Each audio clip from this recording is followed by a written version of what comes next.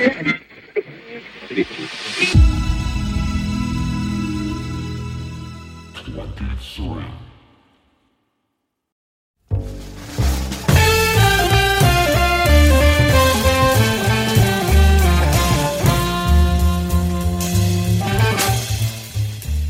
and welcome to Spotlight On. I'm your host, Lawrence Purrier. Today the spotlight is on the documentary film Mr. Soul, represented here by producer, director, and writer Melissa Hayslip and music supervisor Ed Girard. Let me read you this bit about the film from the PBS website. Quote, in 1968, America's first black variety show, Soul, helmed by producer and host Ellis Hayslip, premiered on public television. The pioneering series ran for 5 years, cementing itself as not only a vehicle to celebrate African-American artistry, community, and culture, but also as a platform for political expression and a powerful force in the fight for social justice. Mr. Soul portrays in exquisite detail a revolutionary time in American culture and entertainment through vibrant archival footage and interviews with numerous black luminaries who appeared on Soul or were impacted by it. While chronicling the journey of Soul, Mr. Soul recounts the life and contributions of the late Hayslip, who was steeped in the New York City arts community prior to creating the show. Ellis quickly stepped into the role of the host of his creation, where his earnest demeanor, low-key interviewing style, and his passion for the black artistic community and their works, including books, the spoken word, music, film, and dance, culminated in a show that depicted the black experience in a bold and unapologetic way. Hayslip's creation shifted the media focus from what was then uniformly images of inner-city poverty and violence to instead shine a light on the vibrant contemporary black arts movement, end quote.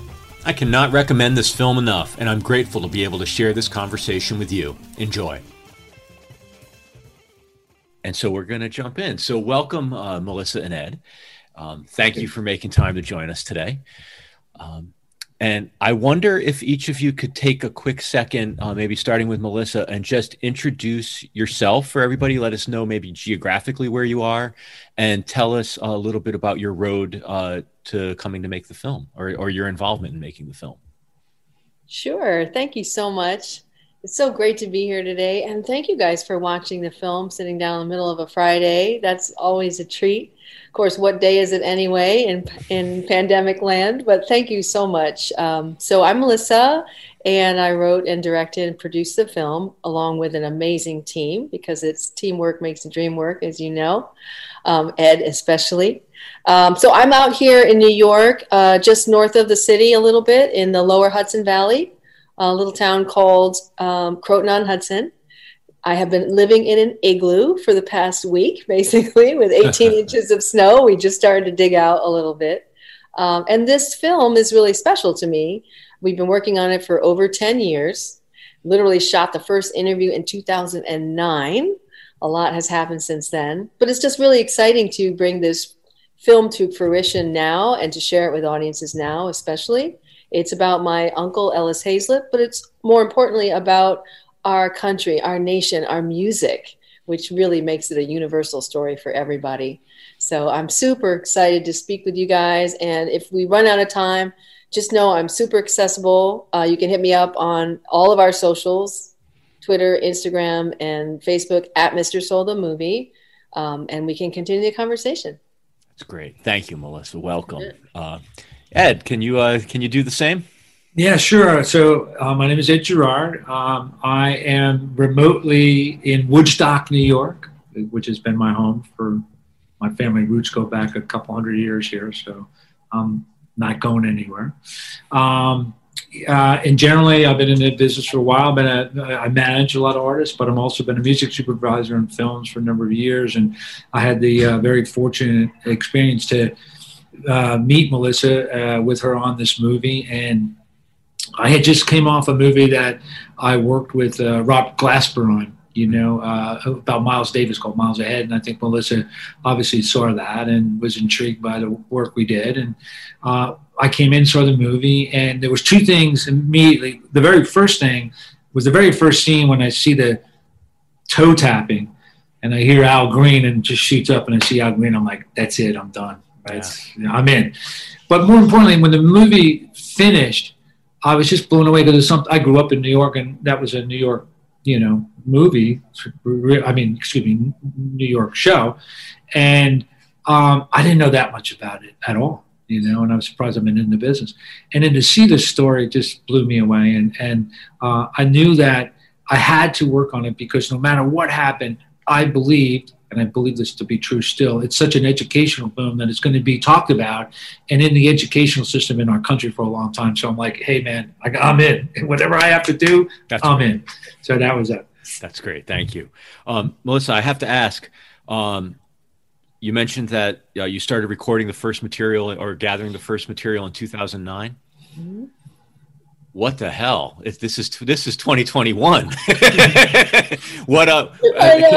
Tell us a little bit about how does a bill become a law? How does that go from the initial seed of an idea to starting the process to getting a film on the screen? Why does it take so long? Is that typical? Did you face unique obstacles? Could you take us on that journey a little bit? Yeah, absolutely. And yes, I know when you do the math, that seems like a super long time, and we're either the picture of Dorian Gray or the story of Benjamin Button, one of the two. But what's unique about this particular trajectory for this film is that we decided a long time ago that we wanted it to sort of follow the same funding trajectory as the original show.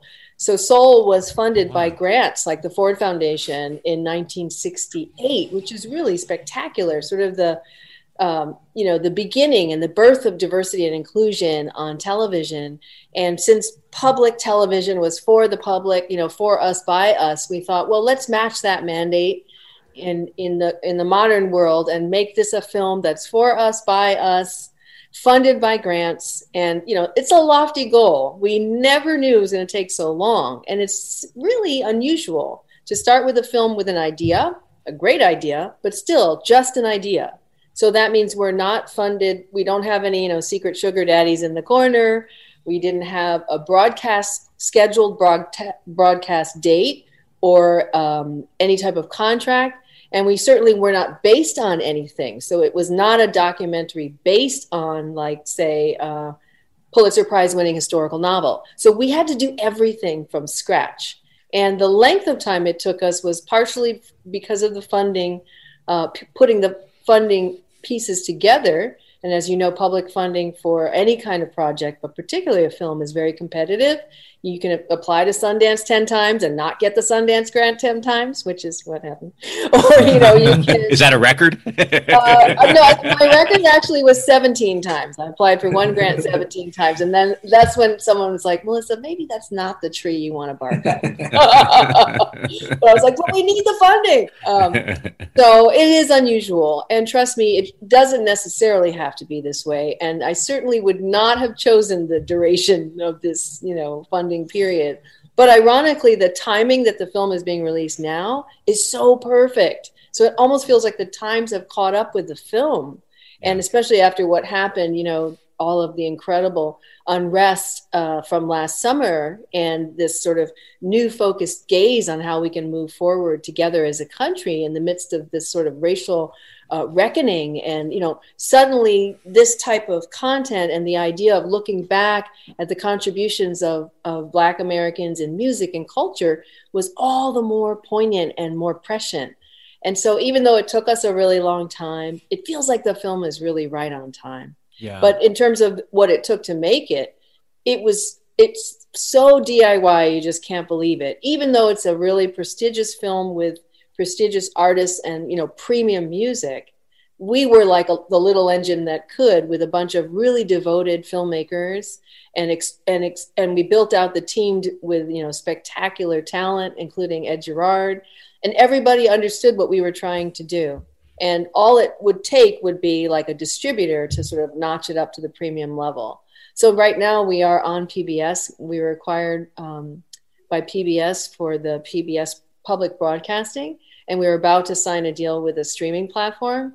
And we do have an educational distribution. So, it's been an unusual journey, but we have finally arrived, and it's really exciting. Are you going to break the news here of who the streaming partner is? Is that what you're saying? You want this to be the exclusive? I wish, man. All right. All right. I don't have the offer yet. We haven't. You know what? You make time for us. You rearrange the time when our screening runs over, and that's not enough for me. I want more. That's the kind of bad person I am. Well, you said you used the phrase DIY, and I think in certain contexts that has almost an aesthetic connotation. But I have to say, from the minute I had by the way, the same experience as Ed, like the Al Green, just like I was floored from the minute it started. But nothing about this looks lo-fi. I mean, some of the aesthetic choices about how you integrated the material from the show, and just it's really a beautiful production. And I promise I'd say that even if you weren't sitting here. But I have a quick question about the funding, and I think Ant does as well. I'll try to make sure that we're not asking the same question. Did the Ford Foundation come in this time? And what was the Ford Foundation sort of doing in 1968? Was this contextually right for them, or was this like we're trying to reposition ourselves? What was their mission? Do you know? Yes, their mission in 1968 is very similar to their mission now, but their mission to be somewhat of, I think retroactively, we can look back and say that they were the incubators of freedom of expression and diversity and inclusion on television. They didn't have that sort of terminology back then, but they were always about initiatives of equality, social justice, equal justice, etc. So remember that Soul was born at a time in 1968 when the country was really fractured on the heels of the civil rights movement and Jim Crow, everything that was happening. And folks were trying to reimagine themselves, as Sonia Sanchez says in the film, on this American landscape. And so they recognized after when the PBS Broadcast Act was enacted and this whole idea of the Kerner Commission was impaneled, that there had to be some sort of recognition in in public media that we needed to really accurately reflect what was happening in the nation. And that meant to give more opportunity for people of color to have a presence on television and in media. And so they wanted to be about that change. So yes, they came on for $3.5 million in 1968, which is absolutely, I mean, if we were to think about how much that is now, it was really, really revolutionary of them. But keep in mind that was only for the first year, and it was part of their initiative of funding public media, which was very new, because public media was funded, down from the government. For example, the Corporation for Public Broadcasting was funding PBS, and so they were coming in on that mandate. Now here we are, 50 years later. I went to them to request finishing funds, because I had a grant from the National Endowment for the Humanities, which is also very hard to get. It was over $500,000. But the restriction was that we had to have a cost share with the budget, and we had to have another very large nonprofit entity come in to promise the rest of the budget. And so the idea of Ford Foundation working in tandem with the NEH was very appealing to them. They'd done it before. And it was also a way for them to look back and pat themselves on the back, Yeah, of course. Sort of somewhat of an anniversary of their being the custodians of this type of freedom of expression. We came in on, you have to come in for a grant with Just Films under a very specific, almost like a theme. Yeah. And we had, the theme was creative expression and equal justice. And so it was perfect for us to come in under that heading. And that's how we were able to get the grant from Ford. But we reminded them, hey, you guys, you funded this 50 years ago. Isn't it a great anniversary to fund it again? Yeah, that's neat. Now Melissa is driving a Ford Bronco. I just want to.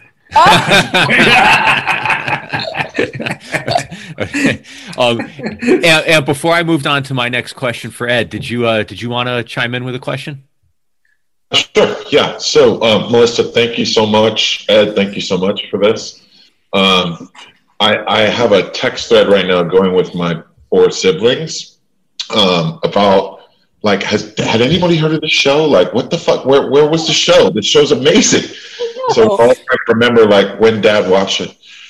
The question is kind of related to the funding. Melissa, this week I watched your film. I watched Judas and the Black Messiah, and I watched One Night in Miami. And there's a lot of anger, certainly. There's a lot of confusion. And there's just really an awakening to how much of our history feels like it's been sort of wiped away.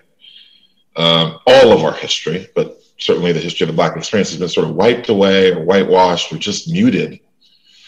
And so given the arc that you started this in 2009 to now, I guess I'm just curious, are you feeling like there's more reception through distributors and funders to wanting to tell these stories and sort of, has the tide changed, and is there going to be more of this good stuff coming?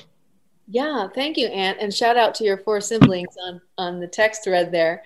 I do like to say that this is the greatest show you've never heard of, and a lot of people feel that way. And in saying that, it's wonderful that we sort of allow ourselves to, even now, to explore something that we should have known, or fall in love with something that was right there but somewhat out of reach. And it's totally fine. It's actually exciting to be able to look back at our own history and realize here's this pocket of sort of unsung hero, unsung, that vibe is really great. And to be able to look back and find something you didn't know about, even though it may have been right under your nose or right on your public television, it's a way for all of us to sort of revisit this moment and reflect differently about our shared history. What I think has happened, especially now, is that there is renewed interest, and it's very exciting to think that the way things have shifted in the country, certainly the conversations we've had since last summer, it gives an opportunity to kind of reflect differently around what the contributions of Black culture have been. Some of us are super aware of it, and others just hadn't really turned on that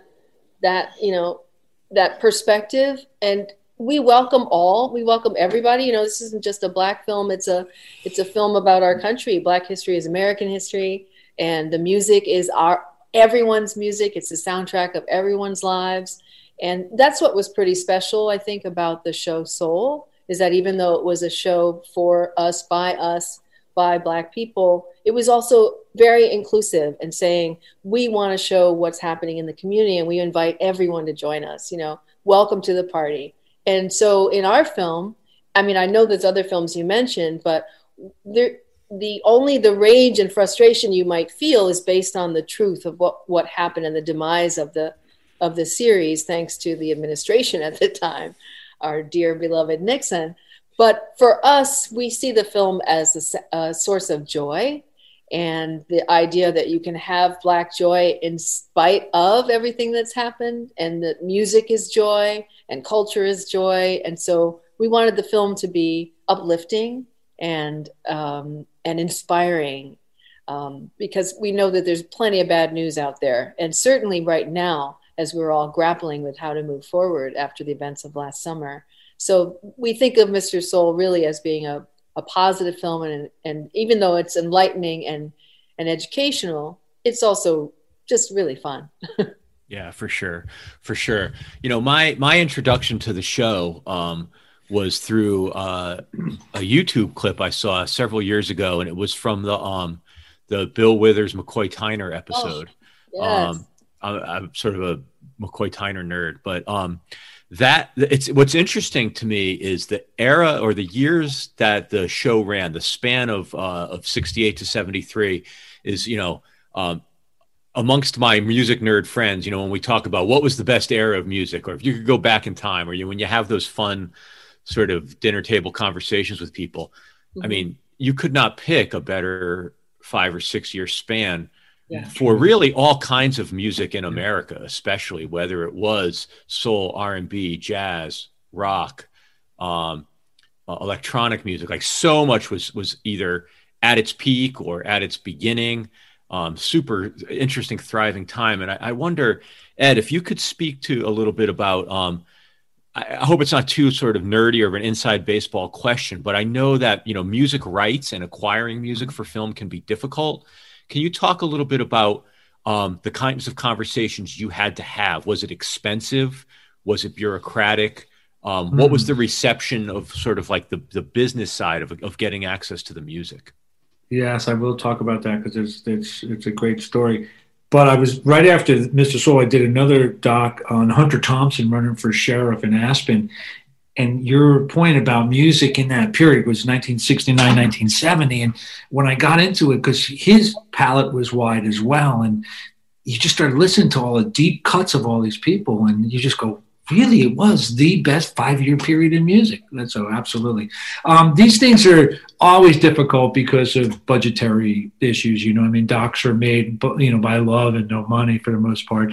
To speak on the other point, Melissa was able to gather a great lot of really, really, really great professionals that do their work fantastic. Besides myself, we had a great clearance person, Kathy Carl-Pella, that helped out and part of the conversation. We had a great music editor in Todd Casca, who works for the Coen Brothers and everything else. But everybody just looked at the film and go, I don't care, we're all in. And we all made it work. There was so much music in it based mainly on the performances and the cut that Melissa had been working on and those things we had to clear. Now, the one part is there's two parts of clearances. There's the clearing the masters and clearing the sync and the publishing. We didn't have to really deal with the masters because it was part of the TV show, and that was a deal that Melissa had sort of in place as the rights for the performances per se. And it was an era before record companies made you sign a piece of paper that said, you can't go on any show live unless we own it. And so this was before that. So thank God for that, right? We had to come up creatively with a financial solution that was going to be fair to everybody, but was going to work in the budget. And we had to come up with a most favored nations quote that was going to make it. We had something like 75 cues or something. It was crazy, right? And then on top of the performances, there were parts in the movie that there were songs being played from that era to sort of give it the time frame that's needed for the narrative, right? So we made creative choices, either keeping that and trying to come up with the money to pay for it, or this is where a guy like Rob Glasper comes in, who we hired as the composer, who can come in and kind of create a score for those moments. And so we eliminate those syncs and paying for that, and give the film a more narrative with the musical score.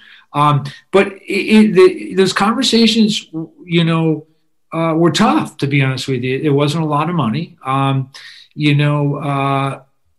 have a good relationship for doing this for so many years with publishers and everything else. So they see the work that I've done and go, okay, well, you always come in asking for favors, but you know what? It always works out. So what do you have for me this time, right? It's that kind of question, right? Yeah. And you had to really do a descriptive narrative of the film and of Elvis because nobody really did know about it, And you had to explain how important the film was. We had to show the film or parts of the film, certainly how the music was used in it to be able to get it. Once we were able to get a couple of the key figures that appeared in the film, the Earth, Wind and Fires and people like that who remember being in Soul because it was that much of a big moment for them, first time on TV and being part of that experience. You get a couple people signed off, and it starts to build. Yeah, there was a couple really difficult things. Two of them. One, Stevie Wonder, for no other reason other than he's just Stevie Wonder, and his camp is like a lot of people that kind of, I'm not sure what they do, and so you just never know how you get to him, and he has to sign off on everything, right? So that took 2 years or more. And both and it's such a pivotal moment in the film too. You had to have it. We had to. What are you going to cut that out? Yeah. And quite frankly, we technically speaking, we weren't supposed to do this, but we did start playing it in film festivals without permission. Yeah, but hey, that's common though. That happens. It does. They don't like it, but it's okay, But we did, and I think that helped. Well, that actually helped eventually get the message to Stevie Wonder because the tremendous work Melissa did in getting it out independently to film festivals and doing really, really well was something we kept on throwing back to them going, hey, it won this audience award, it won this, and, you know, and Bob, people talking about it. So eventually in the final hour, they did come around and they signed off on it for the little money that we had. The other one was an interesting one. The other one was Patti LaBelle singing Over the Rainbow. It is the toughest song to clear in the business because it's one of the most famous copyrights. They want tremendous amount of money, which we did not have. It was one of those conversations you don't like to have, but it was like, excuse me, do you want to be the only people, okay, that are not going to be in this great film about a great Black experience called Soul? Okay, which happened to be, by the way, the very first performance ever on the show was Patti LaBelle singing Over the Rainbow. So that took a little bit more like, you know, you don't want to come out being the only people that refuse to, because quite frankly, you will. It will be known. And we might have to scroll that across. Well, it was a little bit of a vile threat. Exactly. So eventually they came along and, you know, I think anybody that eventually, and this is a shout out to all the publishers companies and the people that work really hard in clearance and publishing, you know, it's you know, they have stacks like this, and obviously the ones that are worth a lot of money are up here and the ones like ours are down here. And we made them go through to the bottom of the pile, and they had to do it. But I think once they've seen the movie, they're all very prideful to be part of it, and they should be. And sure. So that was a task. And then, you know, the bringing Rob in and to do the score and creating an original song for the end was another part of the process that we had talked about. We had to have, Elvis had to have his own theme, you know. I mean, he had to, you know, it was an important thing that, you know, we had to develop that. And we talked to Rob, Melissa and I talked to Rob about it and made sure it's in his head that, you know, you're not just making music, man. Thematically, you got to build and pay off. And he did with this beautiful song at the end that he brought in Layla Hathaway to sing. And by the way, the film is bookended by Donny Hathaway in the beginning, because that's the first voice you hear. And Layla's is the last voice you hear in the movie. So that's beautiful. That's another payoff. And, you know, that has been fortunate enough to be shortlisted for the Academy Awards. And who knows, maybe we'll get a shot at it and it will be more cheer for the movies. But yeah, it's a process, but it's frustrating at times, but it's loving every minute of it because it's a great film. Yeah. Justin, do you want to unmute yourself and ask your question? Yeah, thank you. Super interesting film. I appreciate you, you know, blessing us with it. My question is less about the film and more about like what it represents. So Soul was something that, you know, magnified the Black experience in its time. Growing up for me, the television show that did that for me was In Living Color, right? It was like, you know, nice like Black sketch comedy show. Amazing for me to be able, as like a white kid growing up in the suburbs, to be able to like see Black comedians really doing it right and all that. Now we're in 2021. We've had all this crazy upheaval and uprising last year that kind of brought a lot to the forefront. Is there some sort of television show or series or whatever that's out now that you would look to as being the thing that can convey the Black experience today? Wow, that's a great question. And I've thought about this a lot because people often ask us, you know, do you see would Soul have an opportunity to come back, and could it speak to the audience with all the questions we're grappling with about racial justice, social justice, representation, authorship, and everything. And unfortunately, there really isn't a show to this day that is as unapologetically Black or open or liberal or questioning, or, you know, we don't really see that. And I think it's because of the platforms make the content very limited. So I would love to see a show like Soul. There are voices out there that are creating these types of conversations, but there's really not a show or a home for that sort of liberal expression in media. And I'm hoping that if we were to bring soul back, we'd almost have to create a new platform, something that wasn't beholden to, the FCC or commercial interests, that kind of thing. And we're really in this sort of post-genre moment for artists, especially musicians, being able to drop their music at any time, not beholden to the label like they used to be. People can clear their SoundCloud and start a whole new release or a whole new vibe with their music. So I think we're moving towards that, the sort of post-genre moment also for content. And I'd love to see, I can't speak, monolithically for what's happening in the culture, but there are definitely voices out there, people like Lena Waithe, Issa Rae, Amanda Seales, folks who are Daisy Zamiro, folks who are really breaking the mold, changing the genre, and opting outside of the establishment in terms of what is definable or allowable Black culture. And we talk about that in the film as well, and how Soul was trying to present a new way of looking at ourselves in 1968 through 73. So I really hope so. I really hope that we can push forward and find a new expression that would be more commensurate with the new voices we have, especially after, post-pandemic, whenever that is. But we are definitely in a moment of change. Yeah. One of the things that that struck me early on in the film, and then Amir Questlove sort of references it at the end, which is I had this thought of I wish this documentary was about the 50th anniversary of the longest running Black produced and Black hosted television show. I sort of got distracted with thoughts of all the different forms it would have taken over the years, and as disco evolved and hip hop, and it's just sort of, and the Black experience in New York during that period. It was, it's just fun to sort of fantasize about that and who the hosts might have been. But I wonder, I guess you sort of touch on this question or this answer, but could it have survived without Ellis? I don't think so. I don't think so.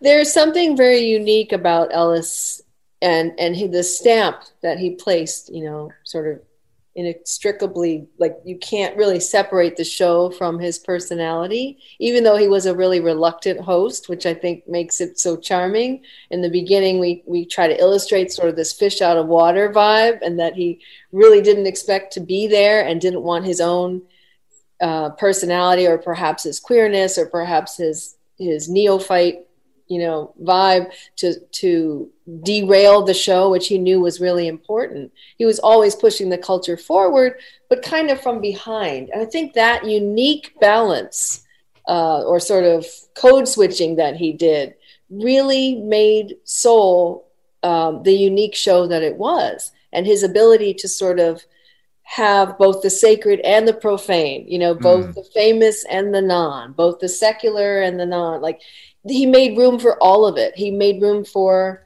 and didn't ask anyone to choose between sort of the secular music of like the gospel church, but also the raunchy music and the profanity of the poets and the language of the streets and the griots. And so he saw the sort of totality, sort of a 360 or a holistic view of Black culture, and welcomed both agreement and dissent.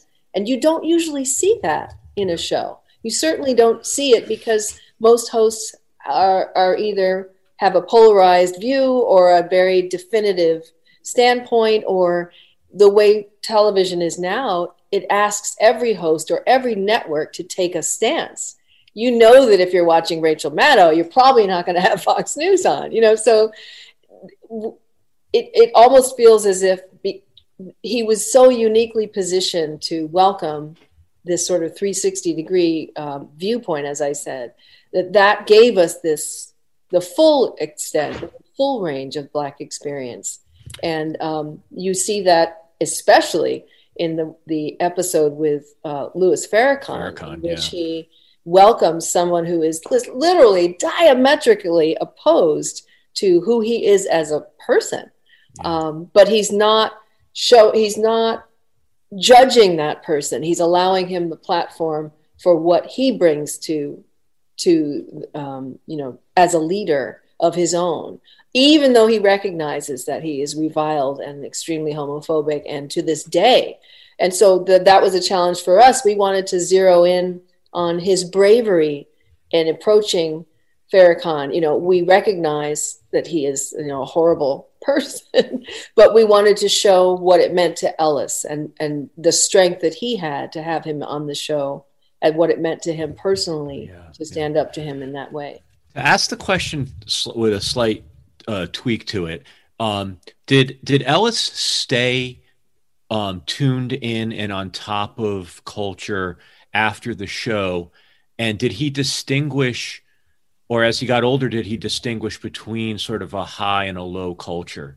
Did he have any knowledge or interest of the emergence of hip hop or street art, or where did he go in his interests and his awareness? I think he kept going further and further. I like to refer to him as like an Afrofuturist, because he was always sort of looking to the future and looking for greater opportunities beyond our own comprehension or our own experience, and understanding the importance of Black institution building, what it meant to ascribe, to fight this issue around ascribing value, to the culture, which is often something that would have caused would have caused a lack of culture from existing. He was the one who said, yes, R&B is just as important as Beethoven, or, sort of the democratization of Black culture was what interested him. And he never changed. He was constantly elevating all forms of culture, both high and low. He would go to Lincoln Center and created a public 2-day version of the television show. I'm sorry, a 2-year version of the television show, but in a 2-week festival, a Black Arts Festival, which is really remarkable. And he got bigger artists to perform at Lincoln Center than he did to perform on the show. For example, Ike and Tina Turner opened one year, and he wasn't able to get them on the show. And then Nina Simone opened the next year. And so it was basically soul, but at the center. And so he was always trying to level up, as they say, and create more opportunities. He went up to the Schomburg Center for Research in Black Culture, which is like the Harlem, New York Public Library, but he made it a cultural mecca and improved the blueprint and invited all kinds of artists to have events there, and changed literally the architecture of the building from being just a tiny library to a performance space and creating a theater. Because for those of you in New York, you may remember it was just a New York Public Library in the 80s until Ellis came, and any kind of cultural events had to happen up at Aaron Davis Hall, in City College. There was no place to convene. And so he was trying to get folks to understand there is this thing called culture, and it's going to get bigger and bigger and bigger, even if you can't see it now. And we must invest in Dance Theater of Harlem. We must invest in smaller dance companies like Bill T. Jones and Arnie Zane, and just seeing the need. Even we must go to Sing Sing prison and record songs from the people who were imprisoned there. He was always thinking bigger and bigger and bigger, even till when he passed. I don't know that he really didn't have enough time to explore hip hop, because he passed in 91. And so he wasn't fully invested in hip hop then, but. Yeah. Well, thank you for that answer. Caitlin, I saw you mentioned you had a question. Do you want to unmute yourself? Yeah, thank you. Melissa, I was watching and so enjoyed an interview you did with a young woman named Tiana from Kids First organization. Oh gosh, the best interview ever. And she was 10, you guys. Yeah, that was phenomenal. 10. And I was like, oh my God. Very great. I was wondering and curious what your experience has been like and your biggest takeaways from introducing Ellis to the younger generations and what their reactions have been. Well, that was a precious interview. First of all, it's really funny because her review of the film is the only review on our IMDb page. So when you come to read it, just know it was written by a 10-year-old. So that's what I'm saying. Never, ever, ever ever talk down to kids because they are writing your reviews on IMDb. It's been really, really, really special. Part of our goal was to kind of bridge the gap, to have this film be a chance to bridge the gap for our young folks of today, because there is such a gap. And most folks think that our culture started with Soul Train, and, because that's what was visible. And so getting them to look a little bit further back and recognize that we're all standing on the shoulders of giants, and folks have really made important strides, and we have to kind of honor the source. With kids today, everybody's on their phones and, tablets and streaming. And so we were just talking about this before we logged on. It's like, they are of this era, the digital era. They don't understand the analog era. There is no such thing. So it's just been really refreshing to share with kids this story, which they find really, really inspiring. And they kind of can't believe it, because there's a freedom in the footage of the archive that's so beautiful. And you don't usually see that kind of expression with artists who aren't clout chasing, and they're not selling something, or they're not, promoting something. They're just being, and they're just doing a whole set for an hour. Even Questlove was like, where else are you going to see an entire set without commercials? Yeah. That just doesn't even happen. We just did a talk back with Verdine White from Earth, Wind and Fire last week at the Rock and Roll Hall of Fame. And that's what he talked about. Like, we got to do a whole set, and we were so nervous. And he said Maurice was the adult and we were all just kids. And so that just took my breath away, because here is Verdine White, right? And I was dying in my Zoom, just like, somebody get me a casket here, because this is too much, right? Yeah. And just thinking, wow, they were kids. And so whenever I see and talk to kids about this, I try to have that same kind of realization. You're kids, but you're the next generation. You're our next leaders. So whatever you can get out of this is golden. Yeah. Ed, am I correct that you have to jump off in a moment or two? Yeah, I mean, I can answer another question or something. Okay, I had one more quick one for you. Was there anything in particular that, going through the archive or watching footage or watching the film, was there anything that was particularly revelatory to you, or a musical moment that, sort of stopped you in your tracks? Well, yes, it was a personal one, actually. When I first got into business, I worked for a guy named Shep Gordon, who's a pretty well-known guy and a character in this business. And one of our clients was Teddy Pendergrass.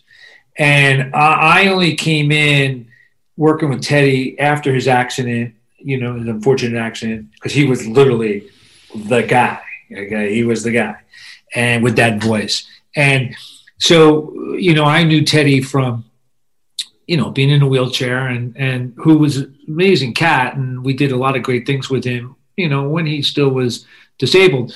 But when we saw the footage of him with Harold Melvin, and Teddy had the Page hairdo, I'm like, whoa, because that's not the Teddy I knew, right? And it was really like, and I don't know, all the years, I don't think I remember ever seeing a picture of him like that, right? Yeah. And that just blew me away. And it brought back a lot of memories for me personally on Teddy, because I loved him. He was a guy who was in a chair and some many accents, and was literally at the top of the world, right? But it still was the same Teddy, he was a guy. Women loved him, didn't matter what. So it brought back a lot of memories for me personally, I couldn't help but wonder during that footage if that's when Bowie became aware of him, and went to go sort of seek him out for Young Americans and all that. That really blew my mind. That how would he have discovered Teddy? it's really incredible. Well, I know. So it was actually Luther, Luther Vandross, who we also managed, that ended up working with Bowie. Oh, right. It's Luther's arrangements for Young American. That's right. Thank you. However, you are right, though. They came to us, looking for Teddy, and to see, just to check in, because he was enamored with soul music, and I think Teddy in particular. So you wanted Teddy and got Luther? That's exactly what happened. That's not so bad. No, not so bad, because it ended up working out. I mean, that whole Luther arranged all those vocals, and that whole young American, that was Luther, man. And he was the best at that. That he was the best vocal arranger in the business. Mhm. But Teddy was the star, though, man. That was the guy. I mean, Luther would sing to women, and they would hold up roses. But Luther was in the closet, and that was his life. Teddy, no. Teddy was the man's man, you know what I mean? And not that was anything better, but there was pictures of Teddy because they used to call him Teddy Bear, right? And when he went solo, he did this crazy thing called for women only concerts, right? And he did like 5 of them, right? And there was no men allowed in them, right? But you would go all around the world, and some guy would come up to you and go, yeah, Teddy Bear. Goes, I remember in Houston I snuck in when he did that for women only. And then you go, dude, he never played Houston. I mean, so it was one of those things that just got out, right? And there's this greatest shot. It was a solo picture shot. They used to hand out these chocolate lollipops were teddy bears, because his nickname was Teddy Bear. And there's this amazing shot of Teddy's over the edge of the stage, sweat dripping down. He was a gorgeous man, right? And there was all these women just licking the teddy bear. Right in the front row. And I remember, to the day I die, was the greatest picture I've ever seen in rock and roll. It was the best. Ed, that's great. That's great. Well, if you need to jump, I do. I had a fabulous time. You guys are great questions. You're in really good hands with Melissa, by the way, obviously. And wait, before you go, can we give a shout out to Ed Gerard, who's nominated for this film for Best Music Supervisors. Woo woo! That's great. Congratulations. Yeah, thank you. Yeah, so we have our awards in April. Who knows? All right. Well, maybe we'll have you back on to do a victory lap. Anytime. I appreciate it. All right. I'll be signing off. Okay, cool. Thank you, guys. See you. Bye, Melissa. Okay, bye. So, Melissa, I was curious, and then somebody else messaged me the question, are the archives available to watch anywhere publicly? Like, do I have to come to New York and go to the Museum of Television and Radio? Do you own them? Like, how does that all work? Well, I'm super excited to share that there are 24 that are fully digitized and are available for free. So I don't own them, sadly, because they were created at WNET Channel 13. For those of you who are not in New York, that's our flagship PBS station. And so they aired out of Channel 13, even though it went nationwide on PBS after the National Broadcast Act. So now there's a company called Shout Factory. You probably know. They do a lot of sort of nostalgia programming, and they were able to get 24 episodes, so you can watch it for free. Some of the best on Shout. I think it's shoutfactorytv.com/series/soul. I think that'll get you there, or something like that. And then also, luckily, through Shout Factory, it's also streaming on Amazon Prime. So if you have Prime, just go ahead and type Soul up in the search bar, and the very same 24 episodes will come up. Maybe you can watch it on your big screen. There are a couple others as well. There's a company called Tubi TV, Tubi, and then there's one called Pluto TV, like the planet. So those 4 are available for free.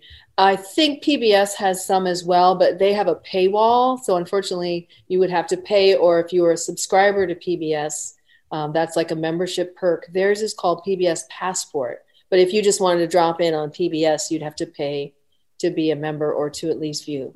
And how many total episodes were there? There were 130 episodes. So I'm hoping that, our film will, the excitement around the film will generate for them the realization that they really need to re-release it as a series. This is what I pitched to them. When I went in there 10 years ago, I was like, guys, you're sitting on a gold mine. Like, this is not for me. I'm not out here clout chasing. I don't need this. I don't own this show. But when we make the film, I can guarantee you it's going to make people who either love the series and want to see it again really want to own it, or it's going to introduce people to the series and they're going to want to see it. So you should take advantage of it and package it, release it, whatever you have to do. Time life it, or Time Warner it, whatever you need to do. But they haven't done that. So I really have no sway when it comes to that. But I know that, you know, we made this for the people, and I know Ellis Haizlip made it for the people, and I really think it should be available to the people. Well, maybe in the spirit of Ellis, we need to start a campaign. I think it would be great. Start writing some letters. It does also exist in the Library of Congress, and as a researcher, you can go there. And there are some episodes, I think the Paley Center for the Moving Image has it. So it exists in a couple of places. And then, of course, there's all the bootlegs on YouTube. I didn't put them there, but they are there. There's a couple episodes that you can watch that way. I want to be respectful of your time, and but I wanted to know if you could give us a little sort of color or taste of what was your relationship like with Ellis, and what role did he play in your life, if you don't mind sharing some of that. Oh no, I'd love to share that, because he was really, really special for me. He was my spirit animal, you know. He was my uncle, first of all, but I was really close to him. He lived with us at the time when he was making the show. I was really young. Wow. And even though he had his own apartment in Chelsea on like Fifth Avenue, he decided that my dad, our apartment on West End and 80th Street, right across from Calhoun, for those of you who know, the school that looks like a TV set, he decided to live with us, and we had a little tiny room in the back. But what that meant was... He decided. Yeah, he decided. It was decided. And so he was like, I live here now. And that was so great for me, because he became my sort of built-in babysitter, which was awesome. And then also he would come home after the tapings and bring with him what turned out to be his friends. You know, the people on Soul really were his friends first. And he had relationships that were not based on celebrity the way we have them now. But these were people who had come up with him. And, you know, the reason Patti LaBelle is the first person on the show is because Patti was his friend. And he was like, come on down and do me a favor. And consequently, I wish Ed was still here, but consequently, we discovered that when we went digging through, you know, the archives at Channel 13 to say, you know, is there any paperwork here? You know, did people sign anything? Is there any AF of M stuff we need to worry about? You know, what are the rules here? And we didn't find a lot of contracts that artists would have signed to be on the show, which would have impacted, you know, our rights and clearances, et cetera. And so consequently, Ellis Haizlip would bring these friends home to our apartment. And I didn't know, I just knew they were special. I knew they were magical. And I found out years later, I was, you know, bouncing on James Earl Jones's knee, or, you know, I had like a super crush on like Clifton Davis, and he was doing a show, Melba Moore Clifton Davis show, which Ellis was also producing, but also that like he would bring over people who had children, because it was like a built-in play date. And one of those very special people was Betty Shabazz, because after Malcolm was assassinated, you know, he took care of her as a friend. And because he was queer, you know, there was no threat for her to be seen with him in public. And she didn't have that kind of support. We talk about that in the movie a little bit, that as a wife or a widow of one of the martyrs of the movement, there was nothing to sort of support her. Yeah. And so Ellis took care of her. He would send a car for her. He sent a car for her to bring her and her kids over to our apartment. So I'm running around under the table with Malcolm X's kids. Like, I never knew that. Did he know Malcolm? Yeah, he was very close with Malcolm. They went on a journey to Mecca together, and they were friends. It was just one of those things. Wow. Ellis is like the Black Forrest Gump. He was like everywhere. I didn't understand that until I got older, and I'm like, how does he know all these people? Yeah. You know, and so when I made the film, I tried to create that. And there's a guy in the film who actually says, how did he know all these people? You know, he knew them and he loved them, but it was not what he could do for them. It was a relationship that they had, which he treasured. I think that was a line from from Harold Haizlip. Yeah. And so we tried to convey that, and that what you were getting on all these special performances was really because of their friendship and that energy and that vibe. Yeah. I have two last quick questions, and then if no one else has anything, we'll let you go back about your day. But my first question is, amongst the people who came over, tell me James Baldwin was one of them. And then the other question is, did you ever go to the set? I was too, well, let me go backwards first. I was too young to go to the set. And I was like 3 or 4. So I never went to the set. However, some famous kids did go to the set, by the way. One of my many rabbit holes was learning that Cissy Houston, who is a very good friend of Ellis's as well, was on the show a couple of times. And there was one time that she brought her daughter to the set. That would have been Whitney Houston. So I went down this whole rabbit hole trying to find the rehearsal photographs of that show. Sure. And I found one with a child in it. And I started passing it around to like 100 people saying, does this look like Whitney Houston to you? Yeah. And nobody could verify if it was Whitney Houston, but we all know that she was there. And so there were all these like magic things that happened. But the other half of your question is, wait, what was the other half of the question? James Baldwin. James Baldwin. They were very, very good friends. They were lovers at one point. I can reveal that here. They had worked together, as you know. Ellis produced his very first version of Amen Corner, which was a European tour in 1965, and went everywhere. And then and that's the connection they had later on, bringing Baldwin was living in St. Paul de Vence and was not having it with the States, and so trying to get him together with Nikki Giovanni is why they met up in London, because he didn't want to come back. So I never got to meet Baldwin in that context. I did meet him at Yale, but I was privy to all the conversations and the back and forth. And I came up as like the kid, you know, I was quiet, but I always was there. And Ellis kind of let me hear a lot of things I probably shouldn't have heard. And so in a way, I became the keeper of the stories, and he trusted me.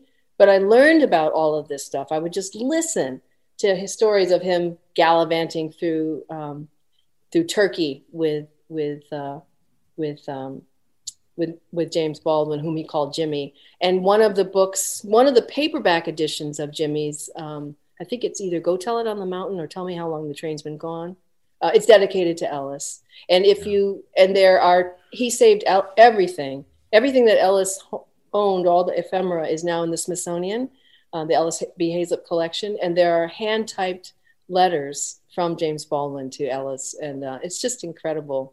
I just couldn't put it all in the film, but I hope that maybe I can do like a pop-up exhibit at the Smithsonian and get them to, you know, it's hard to get people to understand the importance of an unsung hero. It kind of takes a movement like a film and reviews and awards for people to understand. But it's really just a part of our sort of unsung history, or like a hidden gem that I'm really excited might be a little less hidden now. Yeah.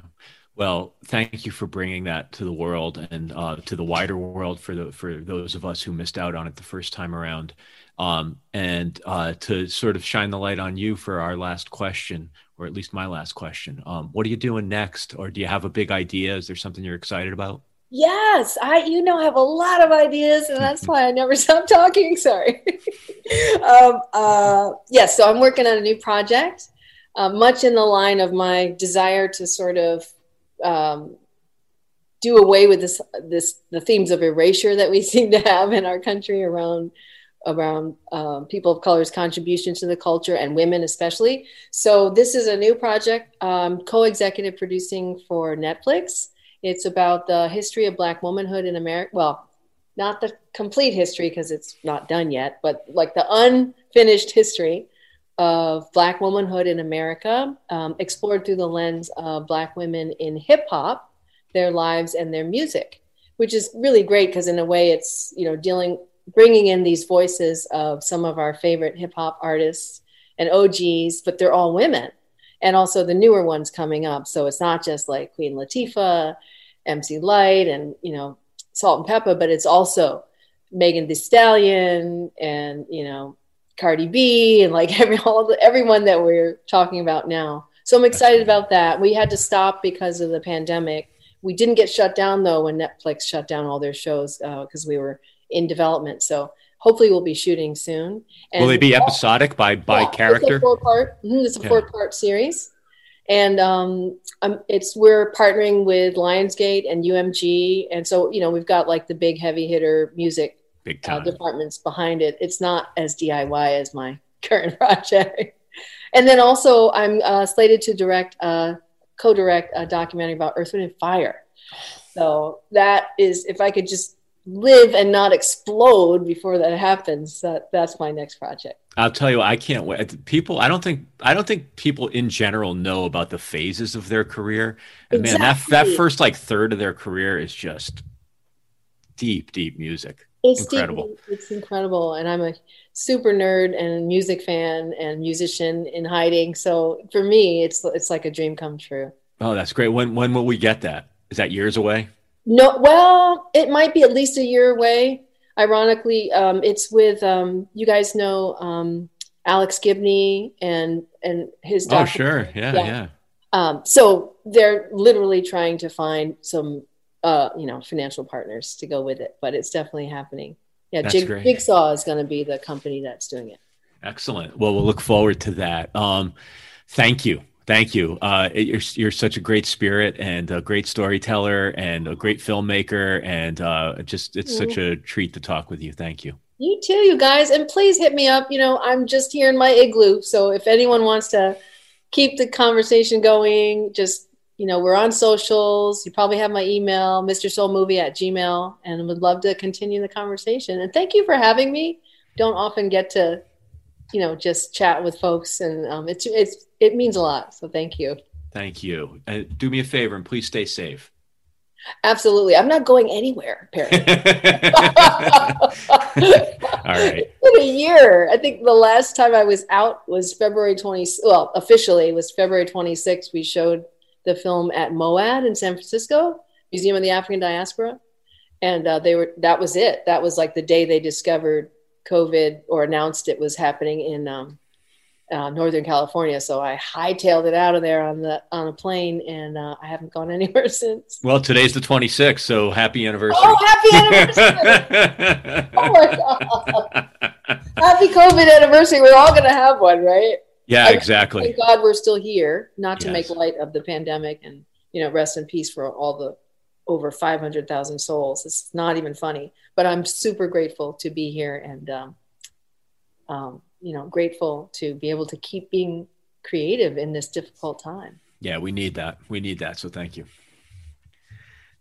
Be well. Bye, guys. Thank you so much.